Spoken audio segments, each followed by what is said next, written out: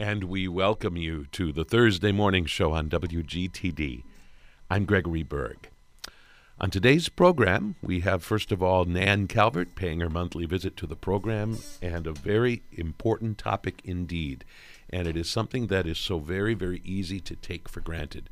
We're going to be talking today about pollinators, and one pollinator in particular that is very seriously endangered. Its population has declined drastically over the last couple of decades. And we are in terrible trouble if we begin to lose our pollinators. I mean, much of what drives our entire system of food is dependent on the good, industrious work of pollinators. And in particular, native pollinators, who are especially good at pollinating and effective for what we need them to do. So along with Nan Calvert, we have three guests who are working very hard on a project that has recently been created to help preserve the population of one of our most important pollinators, which is endangered, the rusty-patched bumblebee. And we're going to be talking about it and other bumblebees with our special guests today. Jessica Orlovsky, who is an assistant professor of biology at the University of Wisconsin-Parkside. And then two people from Root Pike WIN, the Root Pike River Water Initiative Network. Dave Giordano, the executive director, and Chelsea Snowden-Smith, who is a contractor with Root Pike WIN. And we welcome all of you to the morning show. Thank you. Good to have all of you so here. Glad to be It's a here. crowd in the studio It today. really is. An exciting here crowd. again. A lot of good people here. So, Nan, tell us about your own acquaintance with this project when you first sort of became aware of it, and what about it struck you as being important enough to be a morning show? Oh, Dave started talking about it about a year ago or so. And it was very exciting to me because this is about creating a resilient native landscape that all of our native pollinators require in order to survive, and at the same time setting up a survival situation for them, because our native landscapes are exactly what our native pollinators need. We have such an intense focus on honeybees. It's one of America's favorite pastimes, keeping honeybees, and they certainly do pollinate things.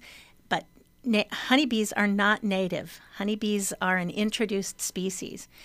Our native pollinators are in terrible danger because of habitat destruction and the use of pesticides and all kinds of things.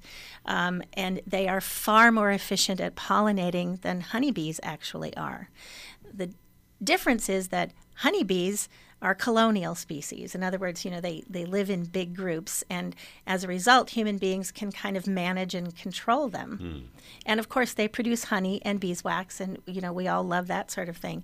But our native pollinators aren't necessarily colonial. They're more solitary, and we can't necessarily control them either. But they need our help greatly, and one of the ways that we can help them, probably the best way we can help them, is to create native landscapes for them. So, and I'll let Dr. Orlovsky talk about this, but the rusty-patched bumblebee used to be, I would say, regularly seen, and now it's rarely, if ever, seen, and it's sort of an indicator species, and so that's why this project is so important. When you support the rusty-patched bumblebee, you bring back an important pollinator, and then at the same time you're supporting other native pollinators as well. So this is really an exciting project for UW-Parkside, for Summers, for Root Pike Watershed Initiative Network, and for the community at large. Very good. So, Dave Giordano, explain why it makes sense for Root Pike WIN to be part of this. I mean, it isn't exactly what you are about, but it's very close to what you're about. Well, as I've said before, our primary goal is water quality, to improve the water quality in our watersheds, especially the Lake Michigan watersheds, like the Root River, Pike River, Oak Creek, Pike Creek, and some of the direct drainage tributaries. The one thing that's really interesting about the Parkside campus is that it's the hub of the Pike River watershed. So you have a lot of different intersecting things happening in that area, not only the river, but the environmental corridor. And then beyond that, you've got, you've got an incredible campus where you've got a lot of talent there from the faculty side and student interest in helping restore these watersheds. So, again, like I've said before, these things aren't, having native habitat isn't mutually exclusive. It doesn't just serve one purpose. It also has a stormwater purpose as well. So when you're building back the right kind of habitat for these pollinators, you're also bringing in native species that have water quality, stormwater retention, and pollutant processing. So it's all kind of working together as that grand design, and we want to put that grand design back. So this is the interconnectedness Right. you're always talking about. Yes, that I gas on about from time to time. Yeah, so you have to remember that what happens to the land happens to the water. It's all connected. So whatever's going on upland is going to happen to the water as well. So when you have a diverse, resilient landscape, it slows water down. It helps it infiltrate back underground where it's supposed to go. It helps clean it to a certain extent. And so it is connected. Watersheds and water quality are directly connected to quality of landscape. So when we're helping the rusty-patched bumblebee, we're helping all kinds of other elements of our habitat at the same time. Mm-hmm. Yes, absolutely. So a win-win for Root Pike Win and Lee Parkside and so on. I want somebody to give the background in terms of this sort of move by the federal government to kind of create this program to try to safeguard pollinators and in particular this particular species. Describe kind of logistically or legally what we're talking about here on kind of a bigger level, and then we'll talk about what's going on right here. So I think what you're referring to is that this particular species of bee is federally protected under the Endangered Species Act. So that is legislation that protects not only the bee from direct harm, so capture and injury, but it also protects to a certain degree their habitat. And there's increasing recognition that you can't protect a species without protecting its home. So the bee was actually federally designated as an endangered species in January of 2017. Interestingly enough, it had already been listed in Canada since 2010 under their equivalent of the Endangered Species Act. So there is somewhat North American recognition that this particular species was in severe decline and needed protection. So what comes out of that protection is a set of policies that look at monitoring of the insect in its habitat, as well as looking for places where it was historically but is not currently known. And then that opens up opportunities to do restoration, remediation, and enhancements that would promote the species to return to places where it was historically known. Right. So in other words, we used to see the rusty-patched bumblebee a lot in a lot more places, and now there's a fair number of locations where you don't see it at all anymore, and the places where you used to see it a lot, you see it much more rarely. Correct. And yes. so what about this little corner of Wisconsin? Where does it fit in that framework? So in Wisconsin as a whole, it's actually one of the places where it's actually reasonably okay. So there are a fair number of locations within the state, and in particular southeastern Wisconsin, where there are still relatively current records that it has been observed. So that makes this a unique place to do work on this species, because if we have some to start with, we can do projects to learn more about their biology, which is absolutely key, because there's still a lot we don't know about this particular species. And it also helps us to look at taking steps like this project, where if we're doing habitat level work, is that having a positive impact on the distribution and the abundance of the species? The voice that you're just hearing is Jessica Orlovsky, who is assistant professor of biology at the University of Wisconsin-Parkside. And one of your specialties in terms of what you have studied is invertebrates like insects and specifically bumblebees that we're talking That's about correct. today. Yep. We also have with us at Nan Calvert's invitation Dave Giordano, Executive Director of Root Pike Wind, and Chelsea Snowden-Smith, who is a contractor for Root Pike Wind. And Chelsea, it sounds like in terms of this specific project, you've done a lot of the kind of hands-on work. Describe what's going on kind of overall with this project and what your specific involvement has been. Oh, well, I'm just buzzing around Parkside campus doing some work. Got it. But no, as I mentioned, I kind of wear a lot of different hats. Excuse me. So recently we've been working with Dr. Orlovsky and David Rogers and a lot of the people at Parkside to do restoration plantings. And that's kind of where I've been boots on the ground, hands in the dirt, and putting blooms where bees can actually get to them. So we're hoping to do more work on the cross-country campus. Right now we've been working on the actual campus, working near ponds and really nice prairies that are there, and just trying to make sure they stay good. That's how restoration technicians kind of operate. You find the good areas, keep them good, and keep improving other areas as you go. So it's like that sets the bar of excellence in a sense, and then you try to create more of that similar habitat around Exactly. it. Very good. So who created this? I mean, it's obviously a collaboration of between Root Pike Wind and Parkside for sure. Are there other entities that are also part of this project? Well, when we first took a look at the Parkside campus, simultaneously, I'm always looking for funding. And so I happened upon the U.S. Fish and Wildlife site that talks about pollinators. And that's when I learned about the endangered status of the rusty patch. And it was kind of easy at that point to put two and two together. And I ran the idea past Nan and Chelsea, and they're like, yeah, that could work. And, we've worked with Dr. Orlovsky before and Dave Rogers, Professor Rogers at Parkside. And, we powwowed about it and said, this is something that we want to bring to the administration because we think we can really make this happen. And they were very receptive. They got it right away. From the chancellor all the way down to the director of facilities. And again, because there's, what's great about the project is there's really a little bit in it for everybody. There's facility benefits, there's course benefits, there's curriculum benefits. Chelsea was, a former student of Parkside, so she brings some really good perspective on integrating curriculum, which we intend to do into this project as well. So It really, when we really started to put definition to the idea, we were bought in, and so was Parkside pretty quickly.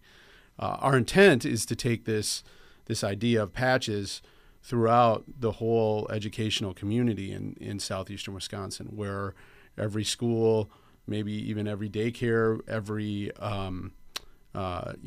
technical college has a patch, and that's an opportunity not only to learn, but to provide habitat for the rusty patch. And again, how are you using the word patch there when you say everybody needs to have a patch? Well, I mean, that's where, my marketing background comes in that, the idea of putting a patch, a piece of land, dedicating it, whether it's, 50 square feet, or in the case of Parkside, 210 acres, you're dedicating space to this pollinator. And with that comes the other benefits associated with these native plantings. So the patch is really designed to help the rusty patch, but also other species as well. Very good. Let's turn to Professor Orlovsky to learn a little more about this particular kind of bumblebee. But first I want to make sure that I ask you to explain something that Nan said, and to make sure it's true and not poppycock. And that is that honeybees pollinate, but not as well as bumblebees pollinate, and particularly native bumblebees pollinate. if that's true, and I have a feeling it's true, why is it true, or in what way is it true? What is it about bumblebees, and in particular this bumblebee, that makes it a more effective and or more skilled pollinator? Absolutely. This is one of the fun topics I get to talk about. So, as Nan said, honeybees are not native to the United States. They are considered a domesticated species here. They were brought over with colonists because they provide products that we use, so primarily honey, beeswax, and in more recent decades, we've been using them for commercial pollination services. So huge flatbed trucks full of bee hives will crisscross the country every year, providing pollination services to orchards, almonds in particular in California, and all sorts of places. But what we have realized is honeybees are actually kind of small for some of the flowers, for some of the crops that we really like to eat. So they're physically small. They are physically small. So bumblebees, if you could compare a bumblebee to a honeybee, even our smallest worker bumblebees are bigger than a typical honeybee worker. So the size of the bee means they get more contact with the reproductive parts of the flower.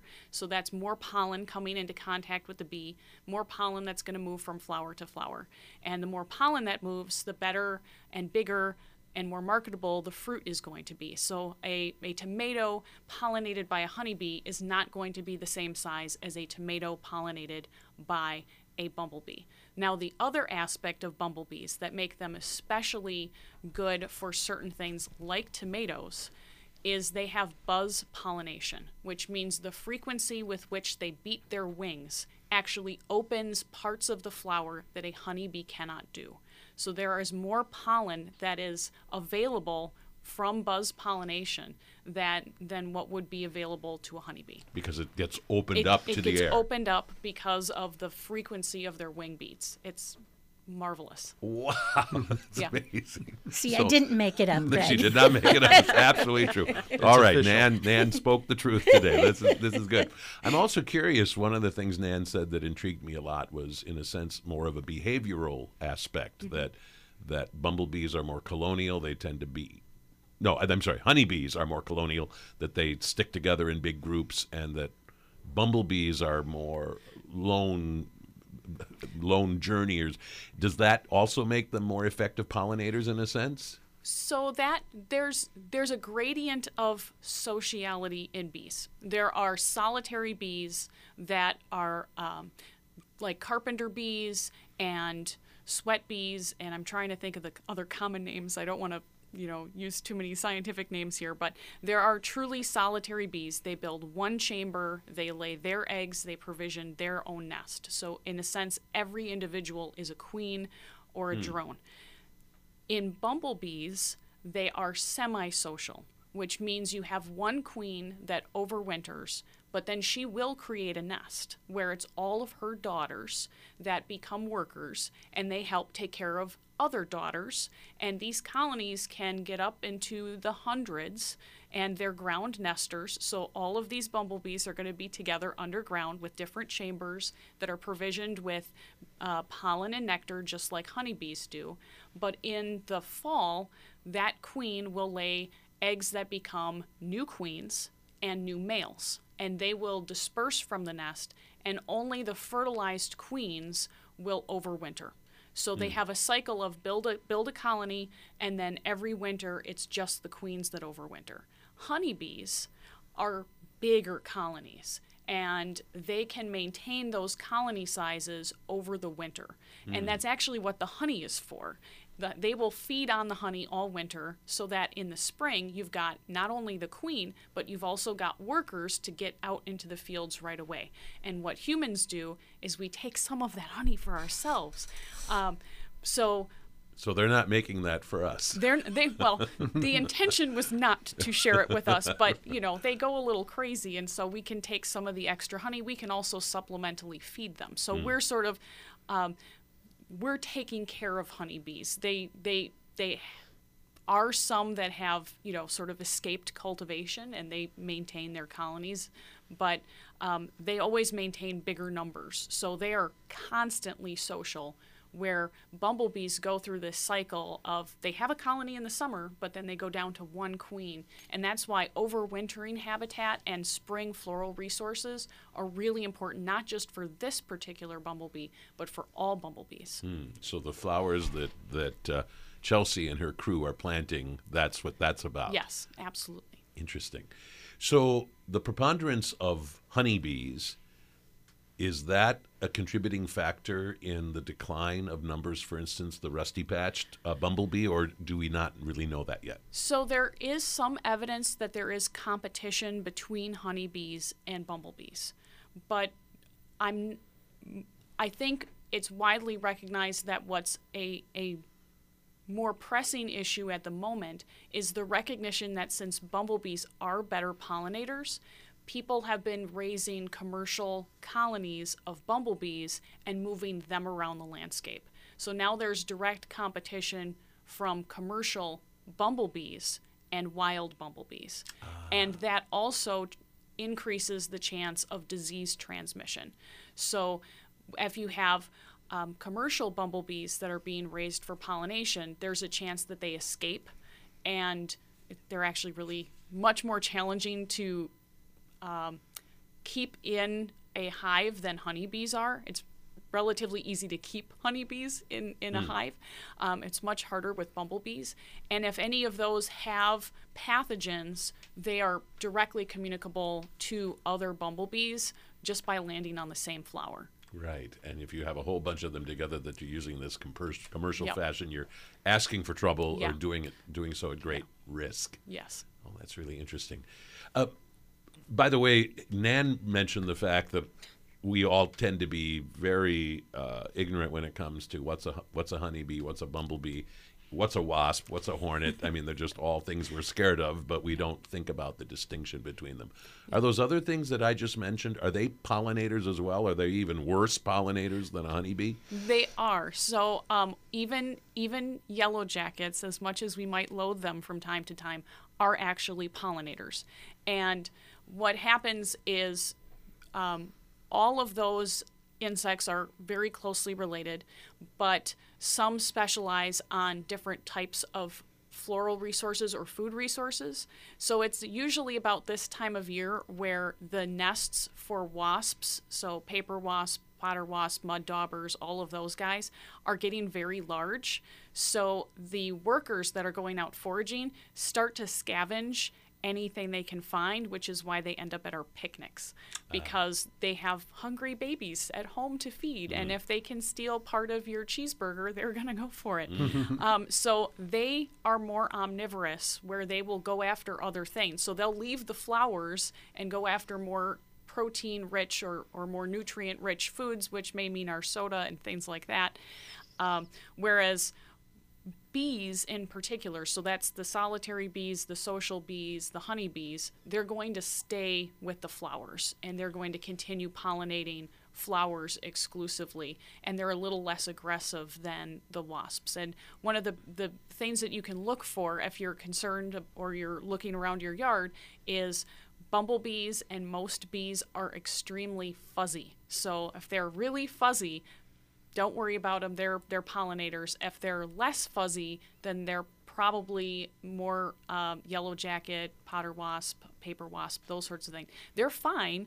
You don't have to spray or things like that. Just be aware of those that they are pollinators too, but mostly early season. Right.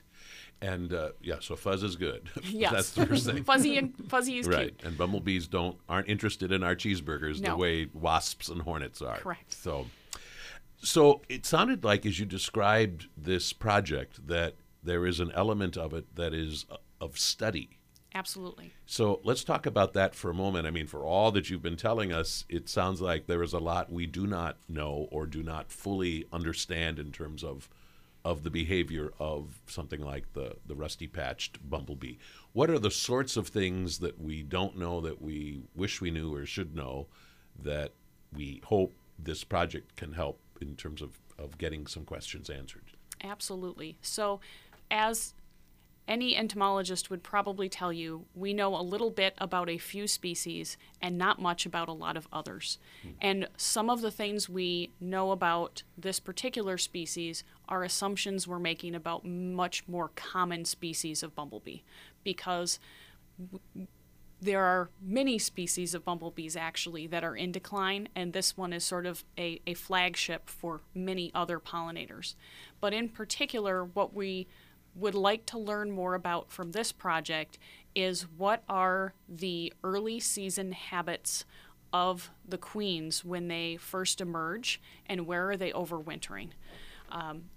A common flaw in programs related to endangered insects is that we focus primarily on one life stage because we don't know much about the other life stage. It'd be like protecting elephants but only looking at adult elephants. You'd never do that. You need to know where the babies are, you need to know where the young are, you need to know how they're raising their young.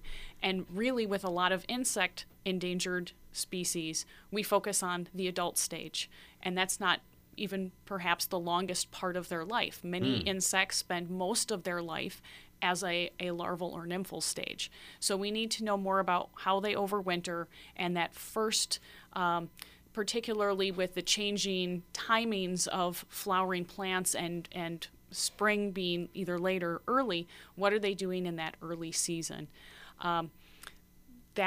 Those questions are really key, as well as looking at complementary aspects like what is their distribution, what are their numbers. So that's a pretty common thing that lots of researchers are interested in. But I think what we have the opportunity to do, particularly at Parkside, where they were historically, maybe not common, but at least frequently observed, is start looking at where are they nesting, are there nesting sites available, and what is that early season part of their life cycle like. Right. So who is engaged in that kind of close observation, and has some of that already begun to occur? So I have students who have begun baseline monitoring at several sites, including Parkside's campus this summer. So we're just trying to get an idea of, do we have the adults? Do we have workers? Do we have them in our landscape? And once we're able to do that, then we can continue on with more detailed work, particularly on this overwintering question and some of the other aspects of the life cycle. Right.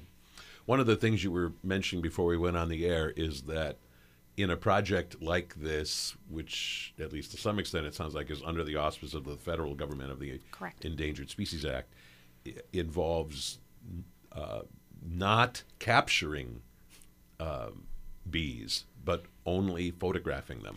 Tell us more about why that is so important, and also the challenge that is wrapped up in that. Correct. So because this is a federally listed species, it is regulated by the U.S. Fish and Wildlife Service, which oversees the implementation of the Endangered Species Act. And as with any endangered species, if you are studying it, you need special permits if you're going to handle it, because there's always the opportunity that you may harm that particular individual. It's called incidental take, so unintentional harm to that individual. We'd rather not do that with this particular species because of its low numbers, and also because bees can sting. So all bees have a reproductive organ that's the egg-laying organ, which also has a defensive function. So we don't want to put any of our students in harm, and we also don't want to harm the insect itself. So it is challenging, but it is effective to take photographs and use several different angles of photographs to confirm that we have a particular species of bumblebee. So they do have distinct color patterns on different body segments where we can identify them, so it makes using photos effective. Now, it is hilarious to watch students running around trying to take pictures of bumblebees, so that in itself is worthwhile. But especially on warm days when they're really, really active. So it presents some challenges for how we study them, but it's a good way to get some information on them. And what you were just now saying, are you saying that the patterns are so distinctive that we can tell the difference between Harry and Fred? Absolutely. Okay. Yep. And you can actually tell the difference in which individual you're looking at in terms of, are you looking at a queen, are you looking at a worker, and are you looking at a male, a drone? So you can actually tell the difference between each of those, what are called castes, so the different representations of the species, and different species. So you can tell that this is a rusty-patched queen versus a, I'm trying to think of another common name, the brown-belted queen. So you can tell species, but you can also tell that one's a worker versus a reproductive. Right. However, I don't think you mean that we can tell the difference between two different rusty-patched queens. No. So you it is. can't- It's not like a fingerprint. It's is it? not a fingerprint. So you can't tell individuals within a species, but you can tell the castes and you can tell species apart.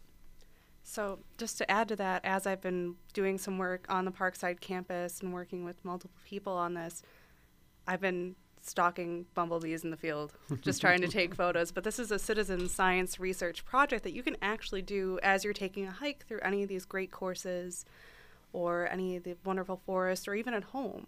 So if you happen to see one of these cute little fuzzy bumblebees and there's the orange patch on the back, you may have just contributed greatly to a very important project that we're working on as well as the state. So it's a very important thing that you can do at home or as you're enjoying any of the natural wonder that is Wisconsin. Right. Yeah. Well put. So as you've been doing your work of primarily, it sounds like planting, and you've encountered some of these rusty-patched bumblebees, for instance. Have you actually seen them, or are you still waiting to see your first? I'm still hoping that I will encounter one. I've encountered a few different kinds, and I believe I've actually seen a brown-belted one, which are very similar. So getting photos from 3 different angles is the best way to actually prove that you've seen one. But it's always really entertaining to watch these little bombus bumblebees float around from flower to flower as I'm in the field. And it's definitely something that's adorable and very photogenic. So to any of the amateur or professional photographers that like nature photography, this is an opportunity for you to also be a scientist. Very good. Yeah, the Wisconsin DNR actually has a program called the Bumblebee Brigade. So if people want more information, they have workshops in the summer and they have a website where people can contribute the data that Chelsea's mentioning directly to them. And they have experts that are verifying those images. So how steep a decline are we talking about? I don't think we've yet kind of talked about the numbers, which really paint a picture of just how a severe decline this is. Tell us what we know. So this particular species is sort of a flagship for other bombus, other bumblebees. And what we know about the rusty-patched is that it historically covered most of the Midwest of the United States, the Northeast, and 2 Canadian provinces. And now that range is believed to be restricted only to 13 states and 1 Canadian province, hence why Canada also listed this species. So it's, I believe, 87%, I think that was the number that we discussed earlier, Yes.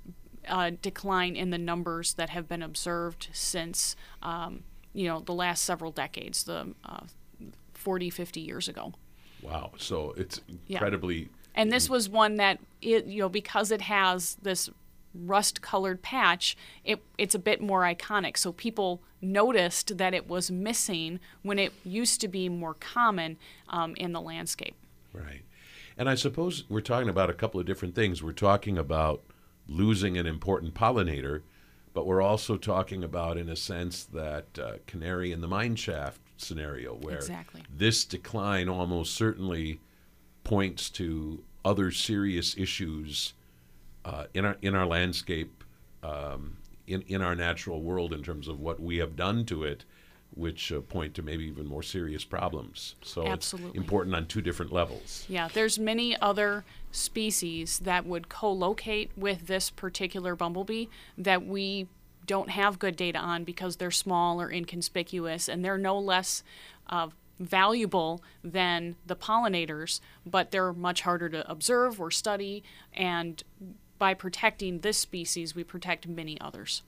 And just to add to that, that's also part of the reason why we're so focused on stormwater quality and using plantings to enhance that, because if you have invasive plants, they end up changing the soil qualities, which end up changing the plants that actually survive there. And if you change the plants too much, you end up changing the animals that feed on them. Mm-hmm. Yeah. The other thing to that is what's really unique about the Parkside campus and the cross-country course is we have the opportunity there to create that diverse habitat that allows for kind of the 4 seasons of development and feeding for the rusty patch and the other associated species. So, by having woodland areas that, in the spring are going to be the areas that typically have the spring flowers, well, we want to make sure that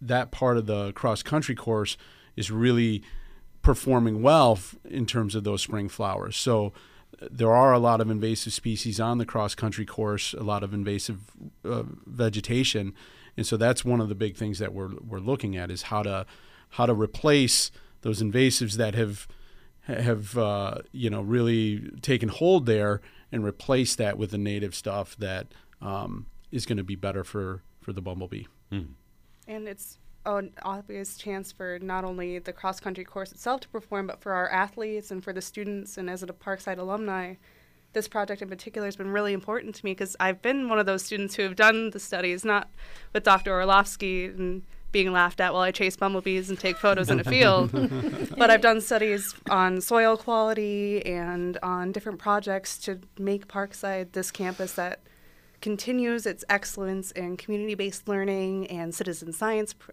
partnerships, and working with the county and organizations that I've been lucky enough to work with, like the Root Pike Wind, who I actually worked with as a student and I'm now with as an alumni. Right. So, and I can sense too that you have a real sense of connection to Parkside and to those beautiful grounds that surround Parkside.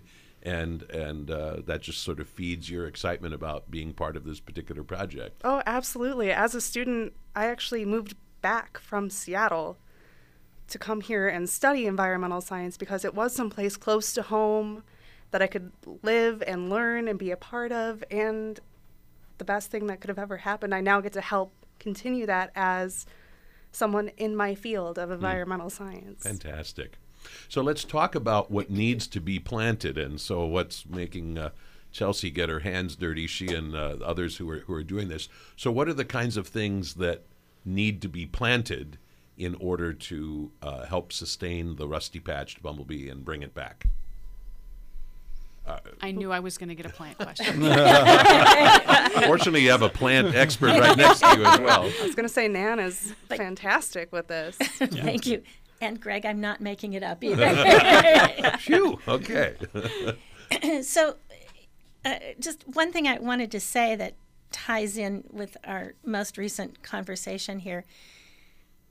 Native plant species that we're putting in support not only the rusty-patched bumblebee, but as Dr. Orlovsky said, and Chelsea too, and Dave, it supports a whole host of other native insect species that are also pollinators.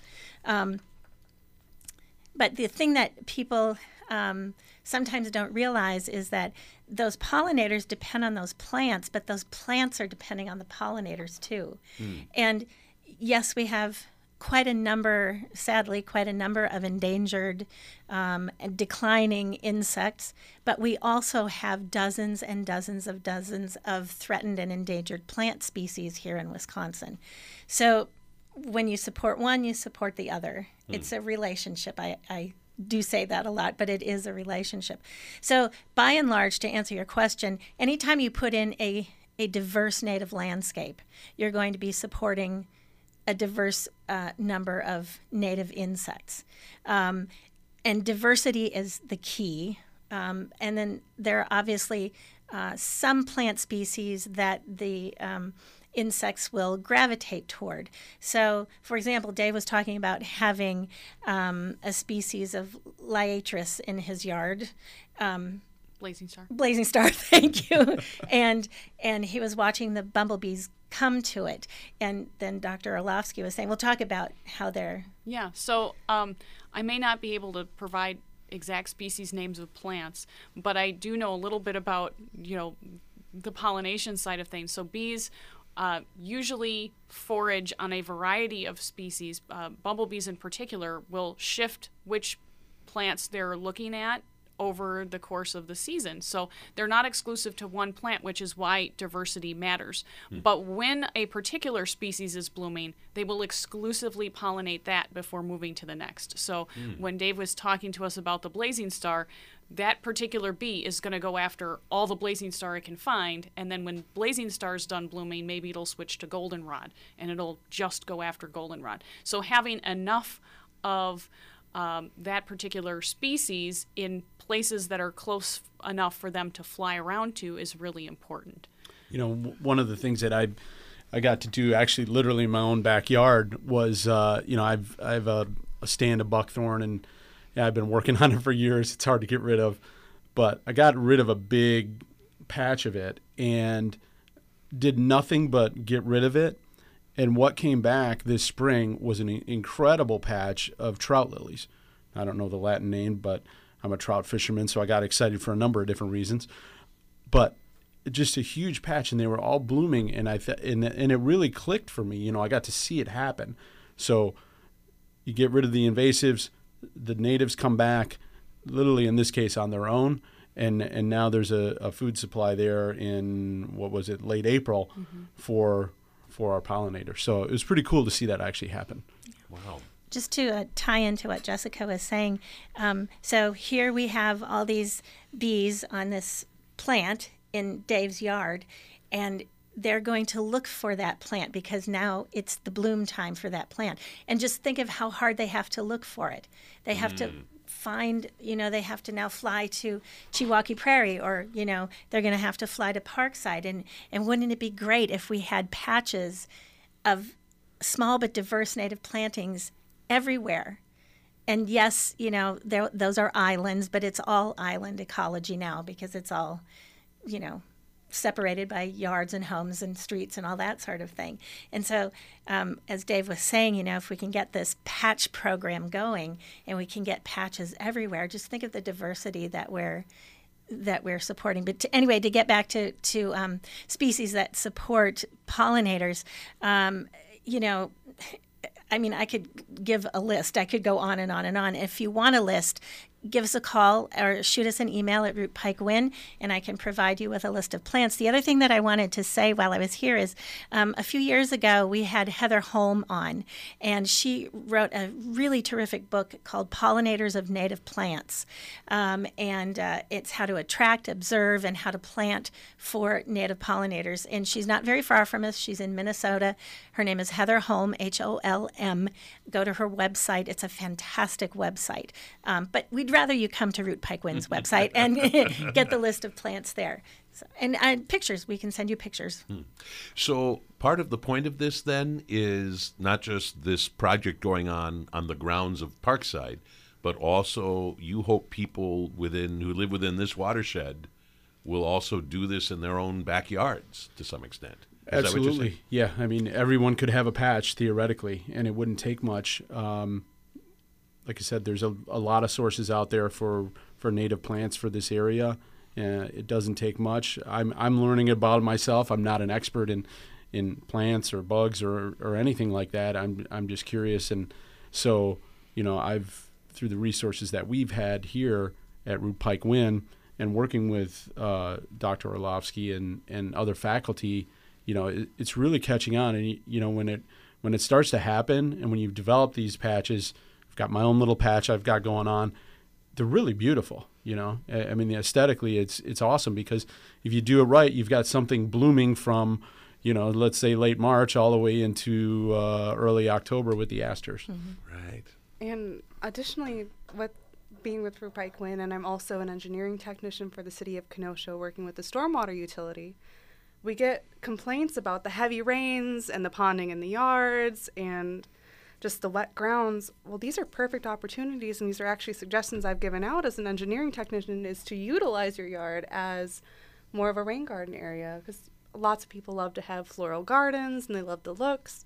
But if you utilize your sump pumps or your downspouts to actually create these little patches in your own yard, not only do you have a garden that waters itself, you also have an area where these native pollinators will come and do some of the work of pollinating these plants for you. They'll come back year after year, and it's just something beautiful to look at. Absolutely. And by the way, they don't always have to be in your backyard. They can be in the front yard too, where people can see them. Absolutely. In fact, that makes a lot of sense, actually, for people to think about that. So let's just remind people, if they want more information on this particular project and what we've been talking about, what are a couple of the best resources for them to turn to? You can give us a call, send us an email at rootpikewin.org, and we can give you all kinds of information about this project and other habitat restoration projects that are going on. Very good. And do I understand, Professor Orlovsky, that there are projects at least roughly similar to this going on in other parts of the country? Absolutely. Yep. So this is an active area of research for many groups, particularly in the Midwest and the Northeast, where this species was particularly common historically. And I thought that I would mention, we've done a good job with promoting plantings of milkweeds for monarchs. We just need to think of this in a similar way and get people on board. And this one's perhaps even a bit more special because it's here year round, unlike monarchs that migrate. So we've got to take care of the ones that stick around and make it through winter with us. Mm-hmm. Very, very good. Well, it's been really exciting to hear about this incredible project, and I'm very glad that we could have this conversation with all of you. Jessica Orlovsky, Assistant Professor of Biology at the University of Wisconsin Parkside, and Dave Giordano and Chelsea Snowden-Smith, both from Root Pike Win. I really appreciate you taking the time to be with us today on the morning show and to share this really important story. We hope a lot of people will get excited to be a part of it. So thank you for being here. Thank you so much for having us. And thank you, Nan Calvert, for having this terrific idea. We will have your calendar of events on tomorrow's morning show. All right. And but I appreciate you gathering these wonderful people together for a really terrific conversation. Oh, my privilege. Thank you.